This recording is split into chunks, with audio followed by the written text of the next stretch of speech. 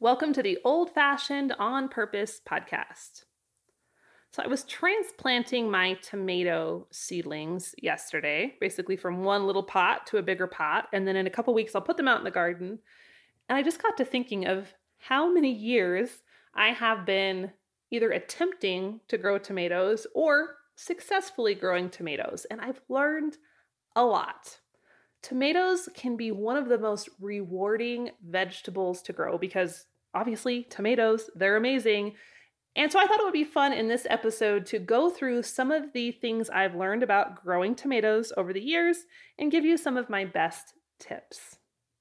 I'm your host, Jill Winger, and this is the podcast for the trailblazers, the mavericks, the makers, the homesteaders, the modern pioneers, and the backyard farmers. If you're ready to boost your food security and live a more homegrown lifestyle, you have found your tribe. Hey friend, I'm interrupting this episode for just a sec because I know a lot of you are planning on expanding your homestead efforts this year and you are in need of some supplies. Because it's more important than ever to be supporting small businesses, I wanted to tell you about one of my favorites, Lehman's Hardware. Trust me, if you're listening to this podcast, then I guarantee that Lehman's is pretty much your dream store. They're all about supporting old-fashioned people like us, and they carry everything from kitchen supplies to canning equipment to gardening tools and everything in between. I have yet to find any homesteading supply store as comprehensive as they are. And guess what? They are offering a special discount on all of their baking supplies just for my listeners. Use code JILLMAY when you check out to save 10% on anything in the baking category. So head on over to theprairiehomestead.com/Lehmans, LEHMANS, to check out all they have to offer and take advantage of your coupon. Now back to the show.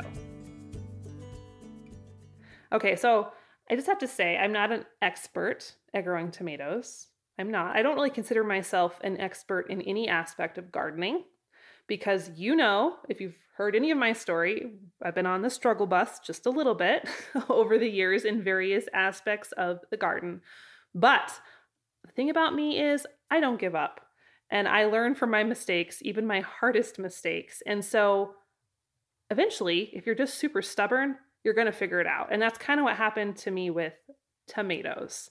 Now, as you know, we live in Wyoming with the world's shortest growing season. That should be like the state motto, Wyoming, land of the shortest growing season in existence.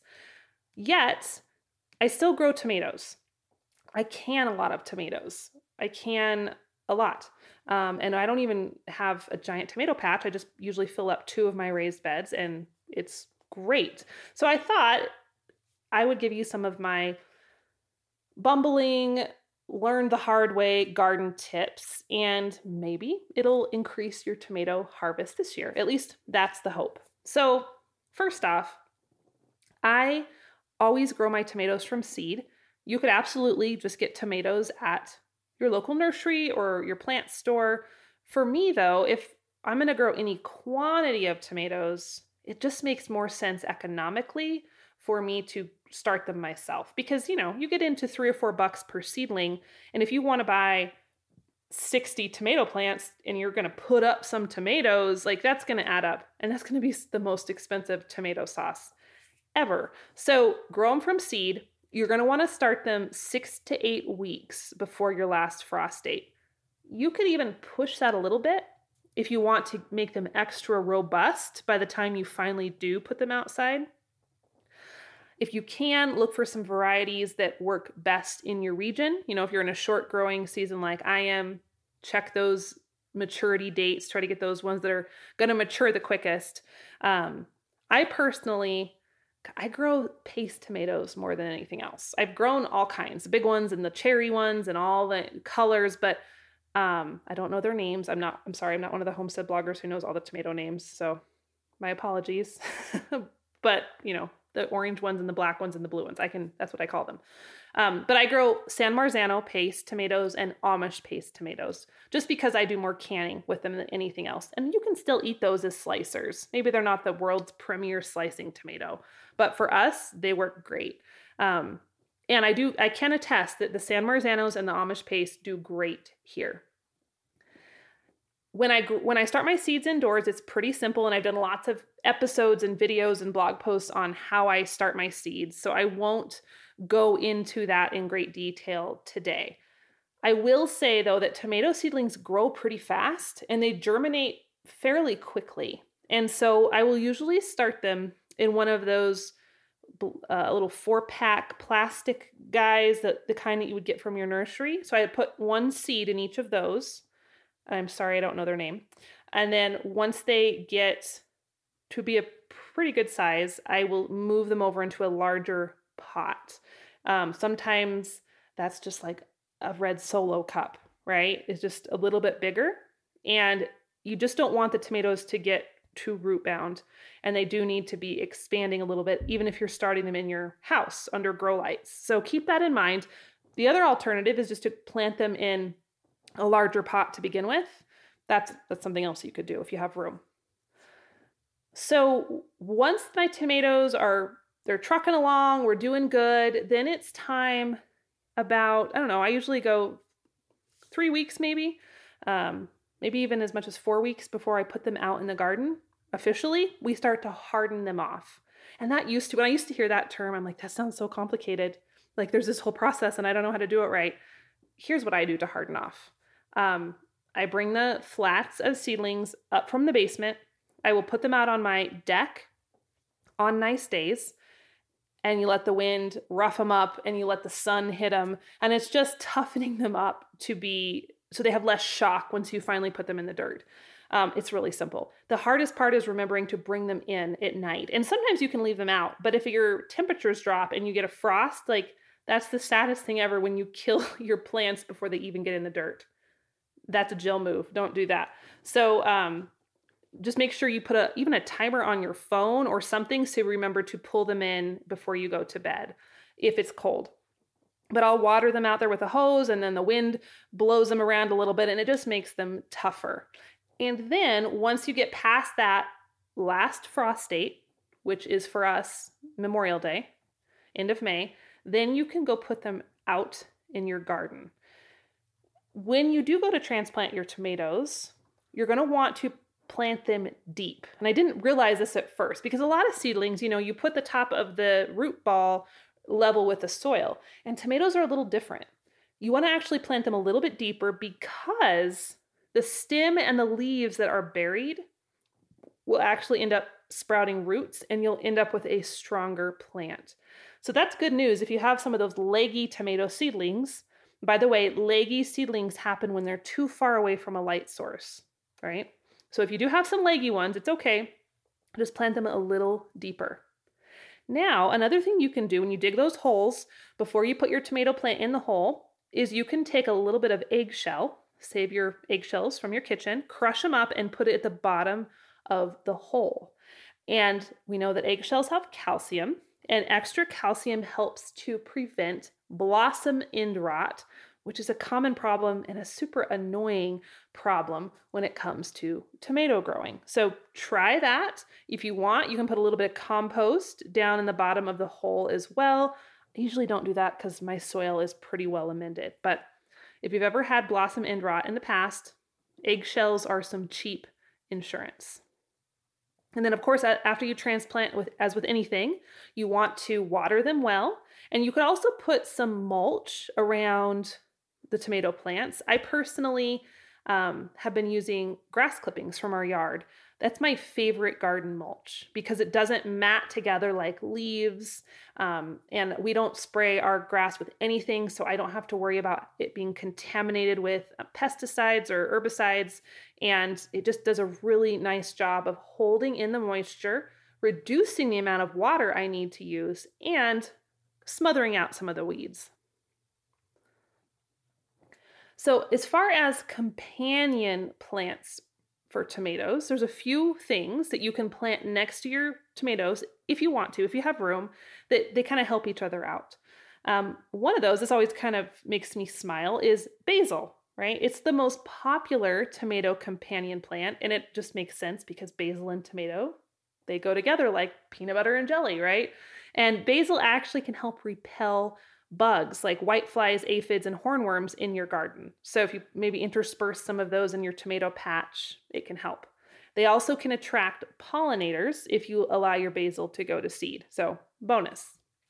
Some other companion plants for your tomatoes, as my 4-year-old calls them, chives.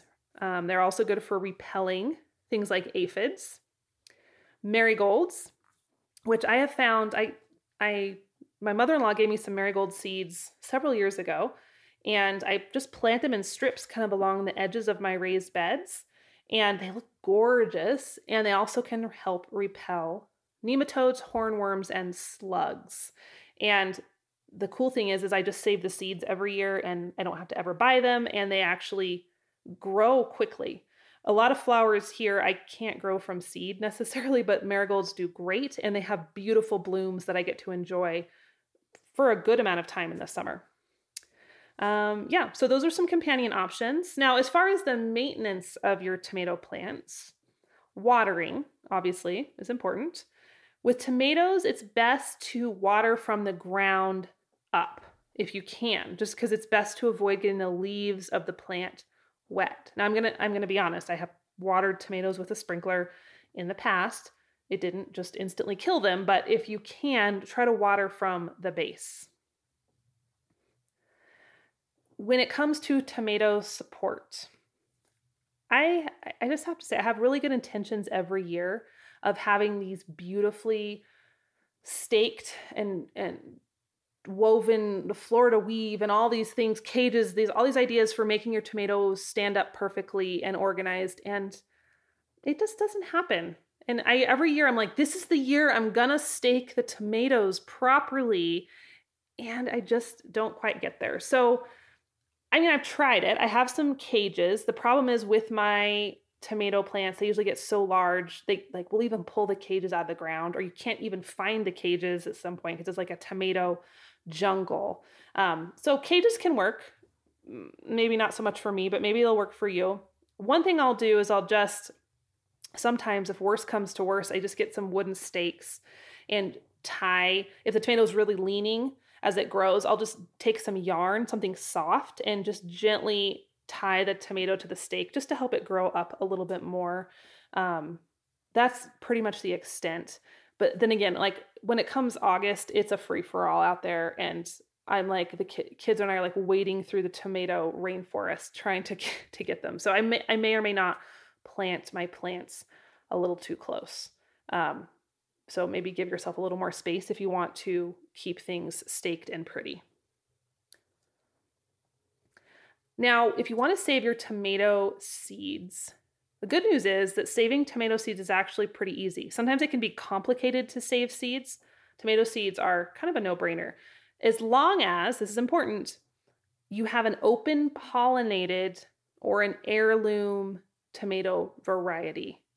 So there's a lot of hybrid tomatoes floating around. That doesn't mean they're genetically modified, right? They're just hybrids. But as we know, a hybrid can't reproduce. So if you save the seeds of a hybrid tomato, doesn't work so good. So you need to have an heirloom tomato, and all you have to do is you take a ripe tomato, you cut it in half, scoop out the seeds, and you put the pulp and the seeds in some water. Give it a stir, cover it with a towel, and then put it in a warm place. And you just ferment the tomato seeds. And you need to have a little bit of warmth, so 70 degrees, I'd say. But then every day you just remove the towel, stir the seeds again, and then put the towel back on. And if you do that for about a week or so, there'll be seeds that have sunk to the bottom. And you'll notice there are some fermentation indicators, like maybe a little bit of mold or some scum at the top. And there'll be maybe some seeds floating at the top too. So the seeds that float are the bad ones. You want to toss those along with the mold and the scum. But the seeds at the bottom of the jar can be saved. So you can rinse those out and then dry them on a sheet of parchment paper or a paper towel, put them in an envelope in a cool, dry location, and you can use them next year. So it's kind of a bonus that if you have a variety of tomato that you're absolutely loving, you can easily save it next year and save yourself the cost of buying more seeds. All right, let's switch gears a little bit and talk about common tomato problems in a few solutions. So first up, blossom end rot. So we talked about that a minute ago. The main reason that you're going to get blossom end rot is due to a calcium imbalance. Okay, so you can help maybe head that off if you put some eggshells down in the soil. There's a few other things that can cause this issue too, though. Things like cold soil temperatures. Maybe you have a really hot day, a heat wave come through all of a sudden. You're not watering very consistent, or if you have a lot of nitrogen in your soil, high levels of nitrogen, which for us, that's something we do have to watch because we use a lot of composted manure in our garden beds, and that's lots of nitrogen. So just be careful with that. If you do start to notice the blossom end rot, you can't necessarily reverse it for that particular tomato, but you can take measures to prevent it in the future. So again, put more calcium in your soil. Try mulching around your plants just to help keep things at a more consistent temperature and moisture level, just in case like heat waves or weird watering schedules are part of your problem. And to avoid it in next year, remember not to put your tomato plants out too early because we want to have that soil be nice and warm, and to harden off your plants before you stick them in the ground, okay? So those little things, just little adjustments, can often save you a lot of headache with your fruit down the road. Okay, so if your leaves are turning yellow, I don't know if you've had this, but I have in the past. Everything's okay, and then all of a sudden they just get a little bit discolored.